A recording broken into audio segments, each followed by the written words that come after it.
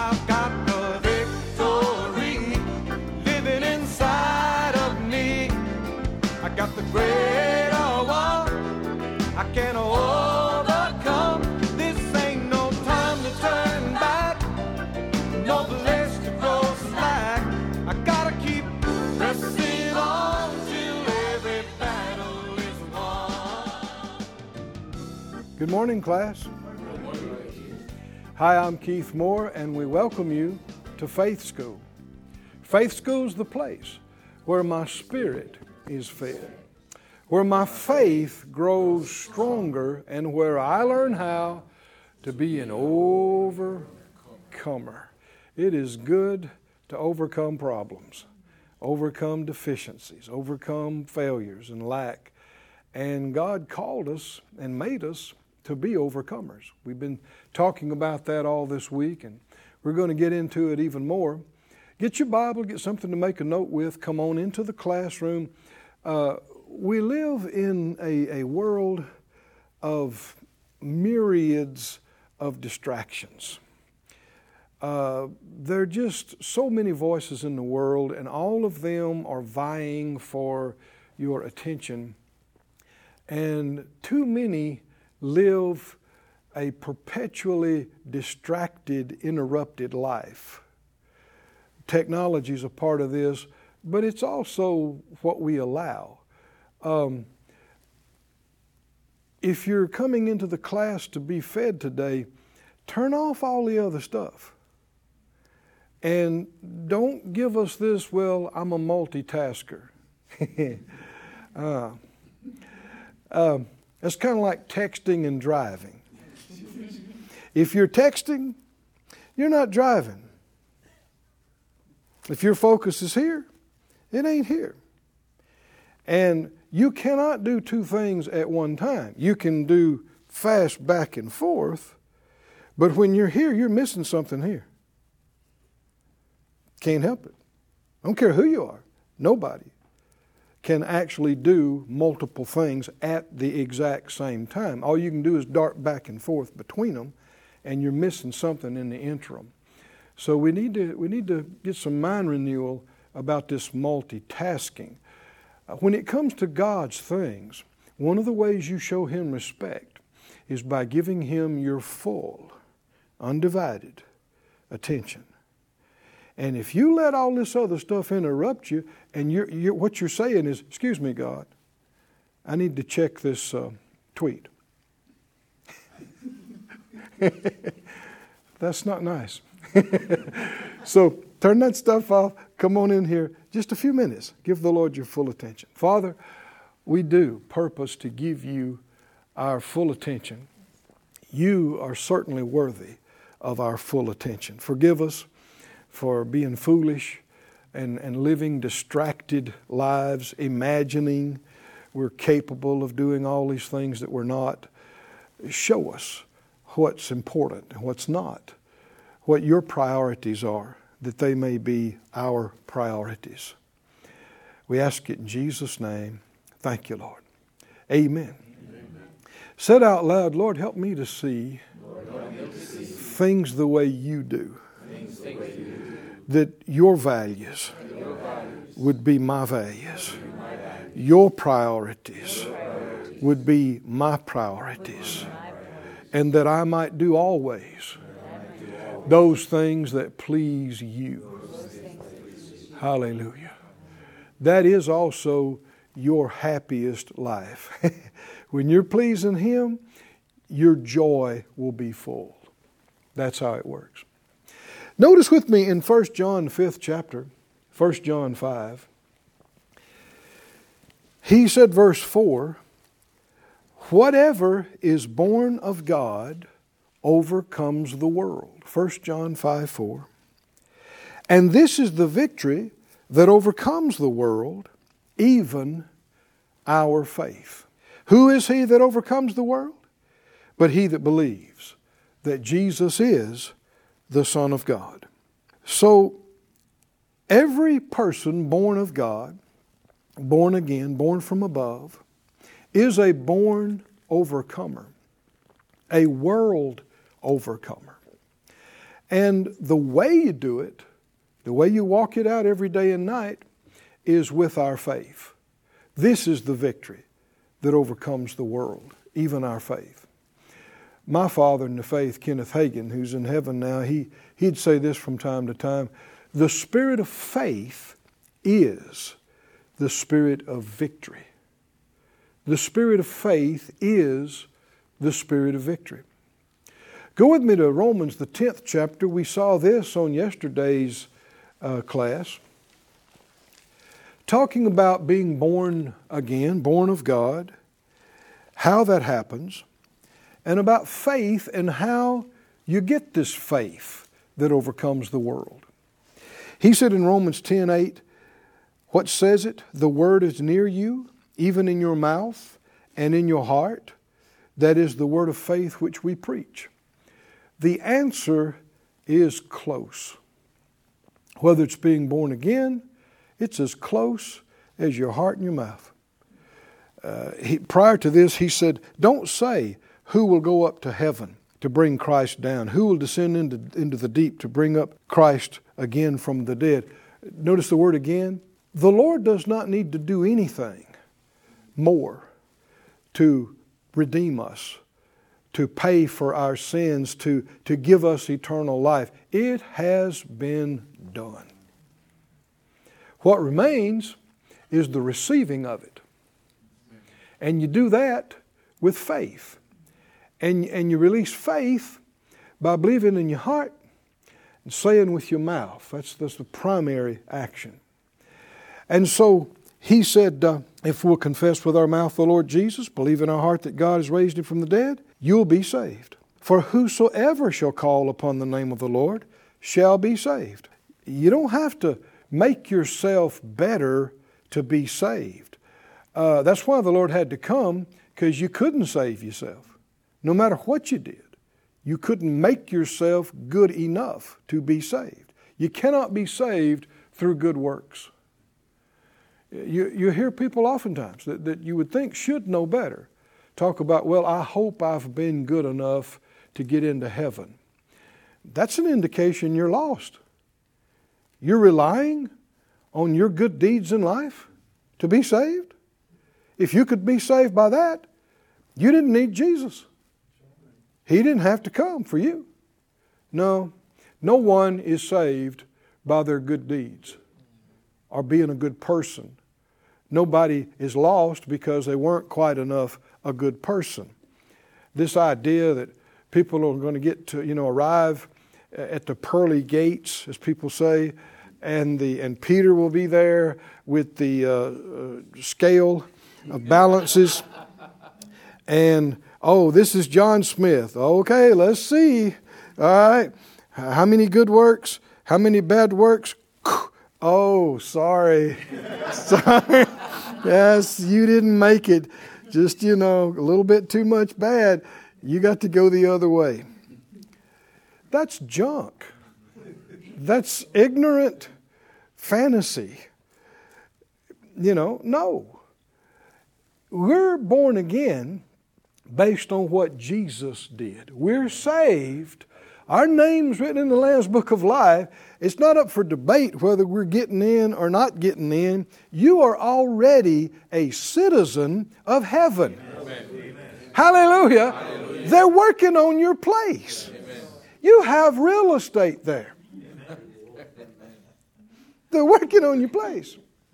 Now, I didn't say you couldn't mess that up, but not by just making a few mistakes and that kind of thing. That's a whole other subject. But you're saved as long as you want to be saved.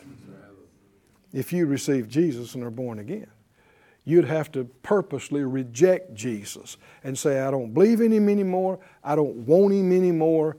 I don't want to be saved. Well, I hope you're not that ignorant.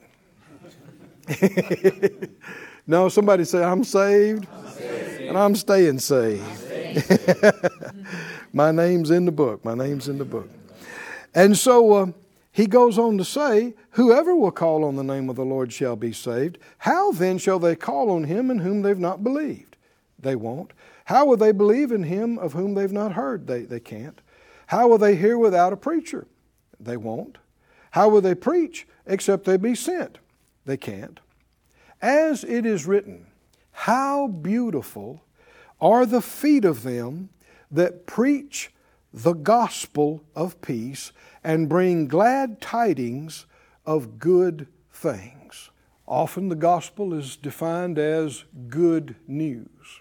That's correct. That's accurate. But you could also very precisely say the good report. Good report of what? Of the good things. Notice the very next verse. They have not all obeyed the gospel. For Isaiah says, Lord, who has believed our report? So then faith comes by a report, and a report by the word of God. Now that's the same word, look it up if you like, that he's talking about, who has believed our report. Faith comes by a report, and a report by the hearing of the word of God. What report? The report of the good news, the good report. And then he said, Isaiah said, who has believed our report? That is the big question over the earth right now. God has provided total eternal salvation for human beings at great sacrifice and cost and price. It's done. It's accomplished. But it's not experienced and enjoyed by all of the billions on the planet. Why? Many of them don't believe the report. They don't believe actually the testimony of God Himself concerning His Son. Many, without realizing it, are calling God a liar. They are saying, no, Jesus wasn't born of a virgin. No, Jesus didn't die and hasn't been physically raised from the dead. No, they don't believe the report. And for some, it's like it's too good to be true. Go with me to the book of John and you'll see part of what we're talking about here. We saw that Isaiah 53, you're going to John 12. In Isaiah 53, verse 1, we saw yesterday, that's where he's quoting from in Romans, who has believed our report, and to whom has the arm of the Lord been revealed? To those that don't believe the report, it's like there is no God, like there is no power. It seems to be a self-fulfilling thing. Well, there is no God. So to you, it will be like there is no God, because the arm of the Lord is not revealed to those who reject the report. But to those who do believe the report, I can testify, He has revealed His goodness to us, His power to us. He has manifested and confirmed His word in our life over and over again, and it's directly connected to us believing the report. To whom is the arm of the Lord revealed? The same one, the one who believes the report. What report? The good report. The good news, the gospel. Hallelujah. Hallelujah. Believe the good news. In John 12, verse 37, though He had done so many miracles before them, yet they believed not on Him. The Scripture says that Jesus came into His own, and His own did not receive Him. He fulfilled prophecy every step of the way. If you were alive in Jesus' generation when He walked the earth, and you were a scribe, a scholar, if you genuinely were, and you were honest, you would have to admit everything Isaiah said, everything Jeremiah said, everything Ezekiel said, everything Moses prophesied, everything David prophesied, every one of them's coming to pass with Jesus.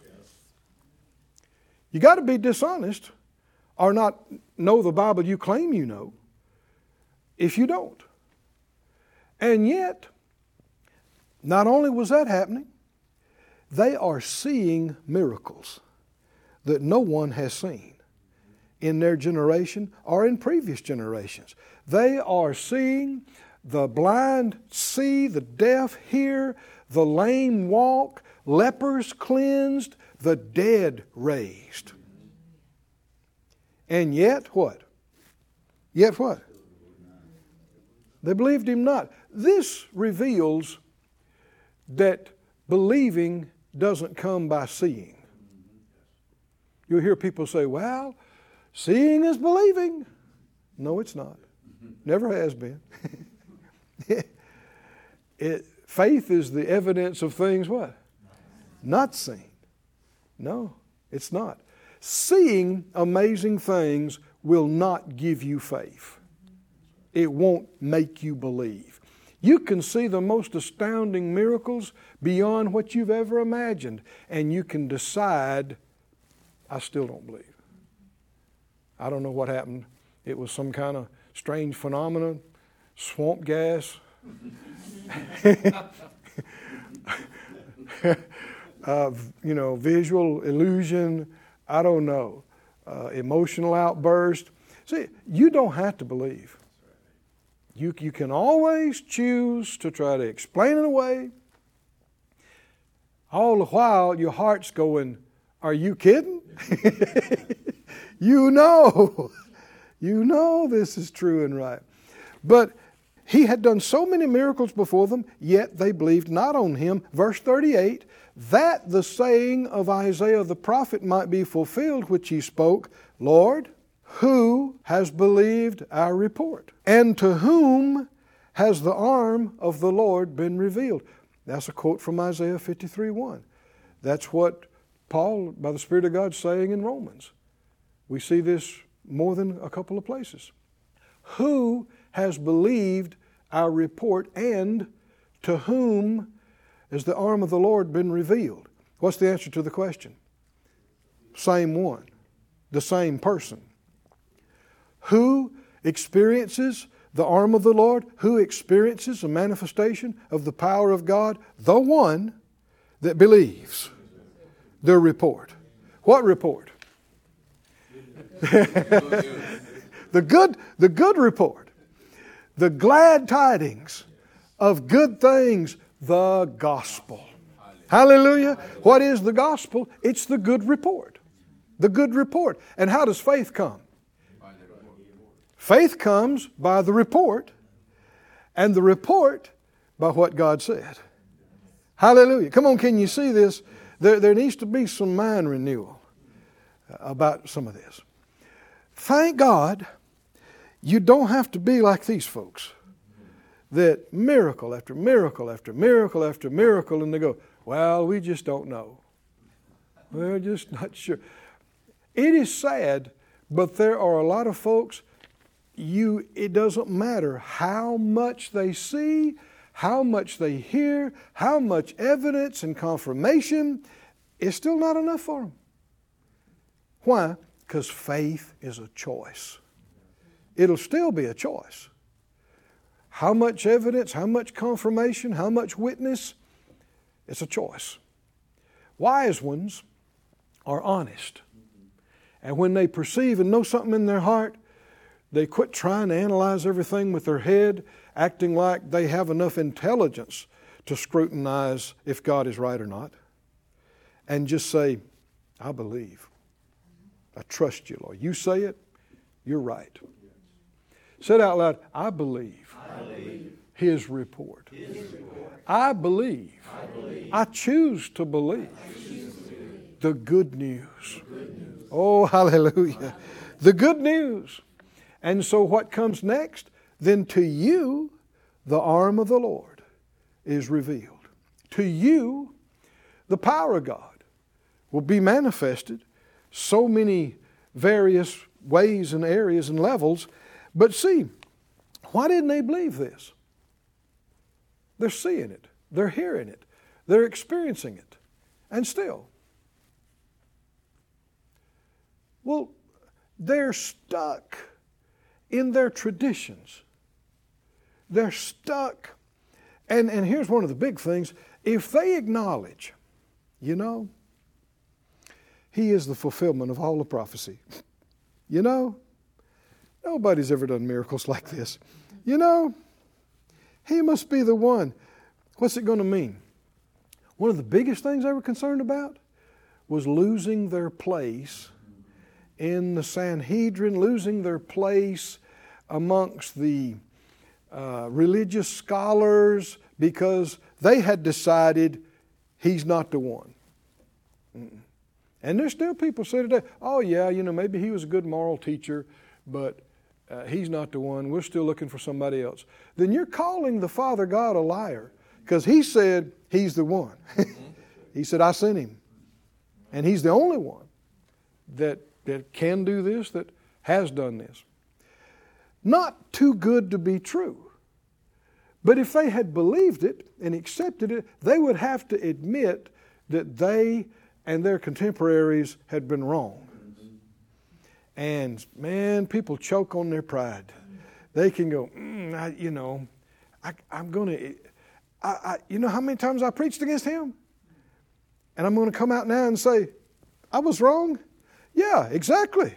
It's exactly what you do. When you're wrong, say you're wrong. Right? And none of us have lived our entire life and never needed to say, I was wrong. When's the last time you said, I'm wrong? Is that too long? Every one of us, with your spouse, with your children. I know my dad and my mom, they weren't going to church, weren't serving the Lord like they should have been when my brother and I were little boys. But they grew up in church, and they knew. My grandmother took us to church, us boys. And I know one night my dad and mom got into a spat, a fight, and I don't mean it wasn't a bunch of physical stuff, but it was yelling and it wasn't nice.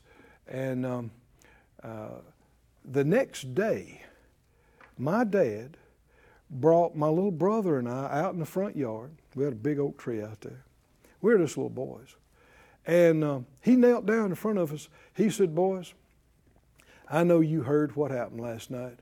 And he said, I want you to know your daddy was wrong. And, us raising our voice and us saying those things and doing those things, he said, that's wrong, and it's not going to happen again. And it didn't. If it did, I never heard about it. But here I am, a grown man, decades later. My dad's already gone to heaven now. But I respect that. And what it consisted of was him saying, I was wrong. I was wrong. Repentance is a gift. Hallelujah. And when you do it from your heart, the grace of God will flow to you to help you, to overcome, and to make a change. So it's not okay that you just do all kind of stuff and you're too proud to admit that you're wrong and you won't take responsibility for causing problems and making mistakes. No, acknowledge it. The Bible said confess. You confess your sin, then God is faithful and just to forgive and to cleanse. So, and there are numerous times you need to do that with people as well. You need to tell them to their face. And you don't need to say, well, maybe I made a mistake, but, you're not repentant. No. You say, I did this and it's wrong. You take responsibility for your actions or for your lack of them. I did it. I'm wrong. I'm sorry. I intend to not do it again, to make a change. And if you'll do that, instead of things being unfixed and just sitting there and festering and turning into spiritual gangrene over the years, you get healed. You get delivered. You get it fixed. You get it. You're not dealing with it anymore. It's not there anymore. Don't be too proud. God gives grace to the humble. Isn't that what the Scripture said? Humble yourself before God, that He may exalt you in due time. In God's things, the way up is down. What do you mean? Humble yourself. Humble yourself. Jesus said, learn about me, I'm meek and lowly of heart. Humble yourself, bow yourself in worship before Him. Lay out before Him and acknowledge and open your heart. And there are times you need to do that with people too. You need to call somebody today, call them. You need to talk to somebody at home, talk to them. Don't make excuses. Don't blame anybody else. Say, I shouldn't have done this. I shouldn't have said this. This was wrong. I should have done this. Take responsibility and you will find grace. Wonderful, good grace to help change your situation. Can you say amen? Amen. And isn't that part of the good news, that you can be forgiven and cleansed and go on like it didn't even happen? He said, so verse 16 of Romans 10 again, Romans 10:16, they have not all obeyed the gospel. For Isaiah says, Lord, who has believed our report? So many have not believed the report. This is one of the saddest things on the planet, is how many millions of people don't believe God's report. They don't believe the good news. So the arm of the Lord is not revealed to them. And so to them, you can live and die like there is no God. Millions are doing it.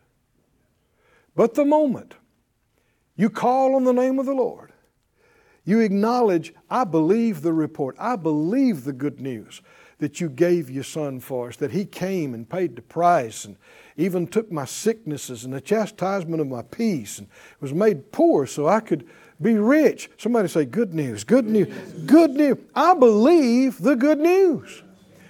When you do that, the arm of the Lord, the power of God, the Spirit of God starts showing up in your life, confirming what you say you believe.